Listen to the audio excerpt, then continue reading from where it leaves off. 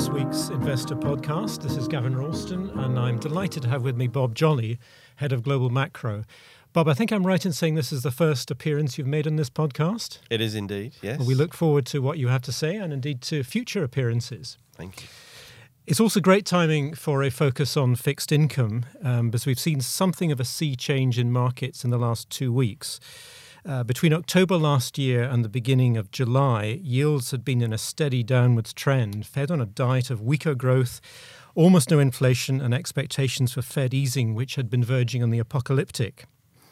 In the last couple of weeks, however, we've seen a roughly 20 basis point pickup in US 10-year yields and a similar increase in Germany. So the outlook for duration is something we need to focus on with Bob. We'll also talk about his latest views of the Fed's thinking and where he sees opportunities at this time of compressed yields in the currency and bond markets, building on the themes set out in the latest QIF. But if we look more specifically at the last week, we saw new data on US inflation, which was slightly stronger than markets expected. Core CPI was up 2.1%. And at the same time, we had more hawkish comments from the Fed chairman on the inflationary outlook. Recent global growth figures have also been weaker. We had Chinese second quarter growth at the start of this week. It was in line with expectations at 6.2%, but that means it's at a 30-year low. And we also saw last week a very weak growth number from Singapore, which is a good barometer of the world economy and world trade in particular. I talked about a sea change in bond markets, but the rise in yields so far has not been enough to undermine the equity markets. Stocks in Europe and in the US are just a fraction shy of all-time highs. So the Alex Tedder view he expressed a couple of weeks ago that there would continue to be an upward squeeze in equities, at least in the short term, is intact. But Bob, turning to you, I talked about the rise in US 10-year yields in the last couple of weeks. Do you think we've seen the low as far as government yields go in this phase of the cycle? Well, probably not, because if you think about it this way, we're already obviously at the largest and longest expansion that we have on record in places like America. And that's in part because we haven't had the usual excesses that creep into an economy which typically bring about the late cycle and the Fed needing to, or central banks in general, needing to tighten policy away. So in an environment where you have growth, not too strong, not too slow, and you have inflation, which is pretty much missing in action everywhere, you have a central banking backdrop, which is let's be accommodative, let's be friendly.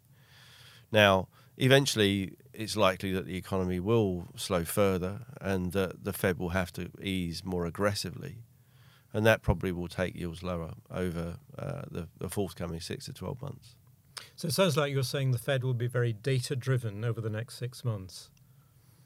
I think so. I think if you sort of put the Fed into context, global growth has clearly slowed, and it's now beginning to spill over into the US. And that's one of the reasons why the Fed have started to shift their rhetoric from on hold to an easing bias. Clearly, the uncertainties of trade and the general backdrop for global trade look pretty horrendous, really. So that's one of the even though the US is a relatively closed economy, it does feel the pinch there. Brexit remains unresolved. What that's really doing is it's really beginning to impinge upon companies willing to spend.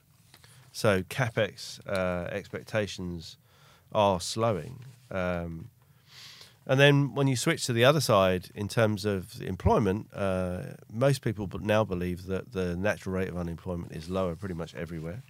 And that's in part because we've had such limited wage inflation in most of the world. The UK, interestingly, an exception there.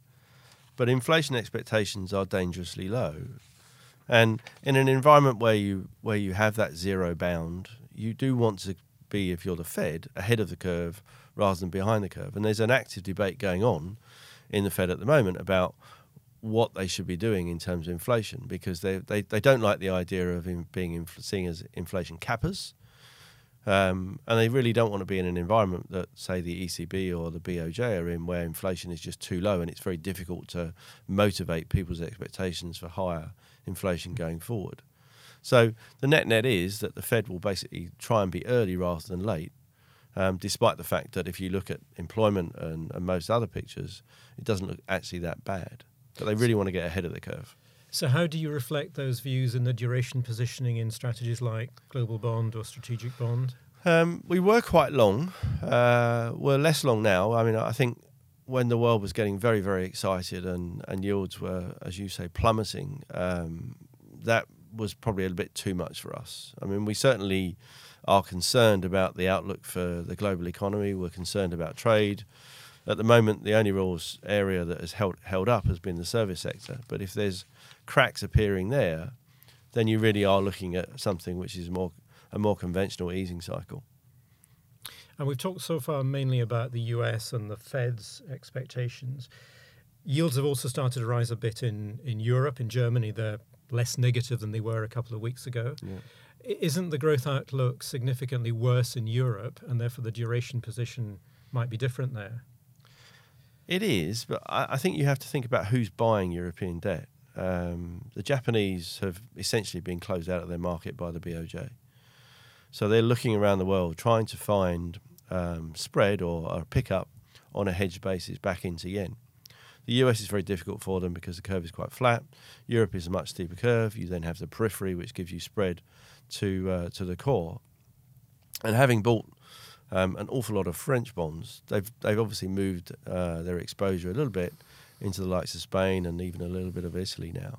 So there is this huge yield grab going on by Asian and predominantly Japanese investors, which have suppressed yields. So it's not just expectations, it's also that flow of funds that has been dramatic into European debt. Europe, in a lot of ways like the US, basically sort of had this huge rally. And in general, we reached that sort of point where markets were too overbought. There was too many longs. I don't think you can find a short in Spain, for example, anywhere in the world. And that basically just gave way to a bit of profit taking, and that's why you had to back up in yields. There's nothing really any more sinister than that. And do you have duration positions in some of the peripheral European markets? We do. We have less than we did. We sold it actually on the 4th of July and the 5th of July, which is an interesting day to try and trade. But yeah, I mean, I think we still think that the structural story for Spain especially is good. Italy, a little bit more challenging, but obviously you get a much wider spread. So we tend to look at Italy at the front end, Spain a bit further out in terms of the curve. But we also have semi-core, we also have France in the portfolio. And Europe is collectively probably the most positive market that we're on, in part because of the shape of the curve and in part because of that international bid, as well as obviously the ECB potentially restarting QE. And going back to the US and the short end of the yield curve, expectations for Fed easing became quite extreme. Do you think the markets are now rightly calibrated with what the Fed is likely to do in your view? We actually use the front end as a bit of a hedge for us. So we have options which, if the Fed don't actually follow through, will actually pay off quite nicely for us. So at these levels, we're not really fighting the tape in terms of saying that the Fed are going to dramatically out or under deliver in terms of rate cuts. I think, as you said at the start, they are data dependent. I have to say that we have our monthly macro meeting this afternoon, and reading through the prep for that meeting, it's very difficult to see a shining light pretty much anywhere in the world. So the US may be relatively good, but it has its own challenges. So it wouldn't surprise us if the markets move to discount further and further easing by the Fed. Let's talk for a moment about the currency markets and the dollar in particular. The dollar has traded in a very narrow range this year. I think it's very slightly down on where it was in January the 1st. Do you think we'll see any bigger moves in the dollar in the second half of the year? I think the storm clouds for the dollar are clearly gathering. I mean, it's obviously an expensive currency.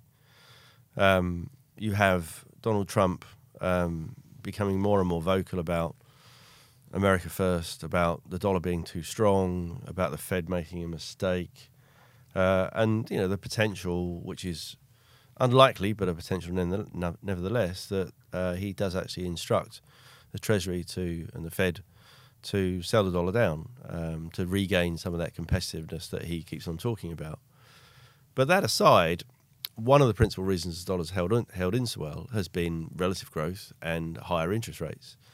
If you begin to see relative growth narrow and you see lower interest rate differentials, the probability is the dollar will sell off. And we're not quite fully engaged in that theme just yet, but it's certainly a theme that we're looking to build as we go through the second half of this year. And are there other themes in the currency markets that you are pursuing more actively? In an environment of basically central banks falling over themselves to be accommodative, it's a pretty good environment, especially if you get a little bit of growth, to be in EM, both local currency and also the currency unhedged as well. So we like Indonesia. We have done for some time. That's worked very well this year. But we also have a basket of other EM currencies that we have small positions in. And the rationale for EM is obviously yields are higher, the carry is there, but also the potential to reduce rates as a means of offsetting weaker growth is much greater in emerging markets than it is in developed. Yes. Clearly, they have been constrained by the strength of the dollar. If the dollar weakens, then they will almost certainly look to ease policy. And the European currencies? We have a structural love affair with the Norwegian kroner. Interestingly, Norway has a bit more inflation than most. It was one of the earlier adopters of fiscal easing, and it's had a very weak currency. So it does actually have a central bank that is tightening policy. The one problem with the Norwegian kroner is actually everyone likes it, including us. So that's one of the reasons why it's not actually performing as well. But it offers decent carry against the euro. It's relatively cheap. Obviously, you're sensitive to oil, so if the global economy were to deteriorate markedly, that would be a serious headwind. But yeah, I mean that's a relatively attractive currency. Sterling, obviously, the big challenge for sterling is Brexit, Boris Johnson, or whoever gets the Prime Minister job. I sort of assume it will be Boris. But it's a relatively cheap currency. Obviously, it does a lot of business with Europe, which is one of the things that's held Europe back. But from our analysis, Europe basically is a beneficiary of strong global trade. So if you go back to 2018, when Europe was at the peak, that really was when global trade was doing extremely well, when China was rebuilding its infrastructure. And since then, as that global trade picture has deteriorated, so you've seen this quite marked deterioration in the European backdrop. Now, the UK, until recently, held up relatively well, but obviously has had this overhang of Brexit. Now, should we get some kind of resolution of Brexit, then sterling should go up quite markedly, both against the dollar but also against the euro. But it's not possible to bet on that in any size in portfolios at the moment because of the political dimension. No, unless someone has a crystal ball or maybe the insides of Boris Johnson at their disposal. No, it's difficult to have any meaningful position or structural position. Let's talk for a moment about China. China's had a lot of attention because of the inclusion of Chinese bonds in the bond benchmarks as well as equities in the equity benchmarks. What's your positioning on China? China we own. We do like the bond market. Our Asian colleagues, Julia Ho, Chao Yang, have certainly been helping us in giving us insights into what's going on in China. And the story really is that obviously for a long time the Chinese used fiscal policy. And fiscal policy was first and foremost investing in infrastructure. Now you've got to the point where essentially the Chinese balance sheet looks a bit over-levered. Then to get additional stimulus, it really has to come either through the exchange rate, which is obviously red rag to a bull to Donald Trump, or through interest rates. So the Fed easing gives the Chinese the opportunity to ease as well. And we tend to think that monetary policy will continue to follow through in terms of easier monetary policy in the bond market, rallying on the back of it. And you think the Chinese authorities will be able to hold the currency at 7 to the dollar or above? We're not willing to take a view dramatically either way. I think it's easier if you look at Asia to look at those countries that are affected by both the switch in China or the shift in China away from manufacturing towards services. away from investment towards services. And the countries that are going to be most sensitive to globalization becoming either regionalization or nationalization, and places like Korea, Taiwan, really are structurally challenged on that front. So rather than sort of bet on whether the Chinese authorities are going to shift or not shift, it's a lot easier to sit there and say structurally we don't like Taiwan, structurally we don't like Korea, because their business model is essentially broken. And Craig Botham published a piece yesterday on the second quarter GDP numbers, which was arguing that we will see something of a pickup in Chinese growth in the second half of the year, largely because of the stimulus measures you were talking about. I mean, do you think that changes the picture? Not dramatically. I mean, I think China don't want to overheat. They don't want to overly slow, but they do need to remodel themselves. The amount of debt you have to invest to grow at an increasingly unsustainable rate is in itself unsustainable. So they recognise that. They also recognise that as they move from being a developing towards a developed economy, so their business model also has to change. So you can't do it through a debt-fueled, unsustainable investment boom. You have to do it in a more conventional way, and you have to rely on essentially domestic demand through hopefully the domestic consumer and the domestic business. Now, obviously, that's difficult because you have a lot of challenges coming from America and global trade generally. But if you carry on over-investing, if you carry on over-stimulate or overspending, then ultimately you'll sow the seeds of the next problem. And one last question on China. The exposure you have there is through the government bond market rather than through the policy bank bonds. That's right. Talk for a moment about investment grade credit. And spreads are, whether it's US or Europe, 110, 120 basis points. Is there still value there? Well, it's more a case of what's the catalyst for things to revert to any kind of equilibrium. So on any kind of fair value metric, you probably say that most things are expensive. You'd probably say equities are expensive. You'd say corporate bonds are expensive. You'd also say that the term premium that you have in the government bond market is artificially low.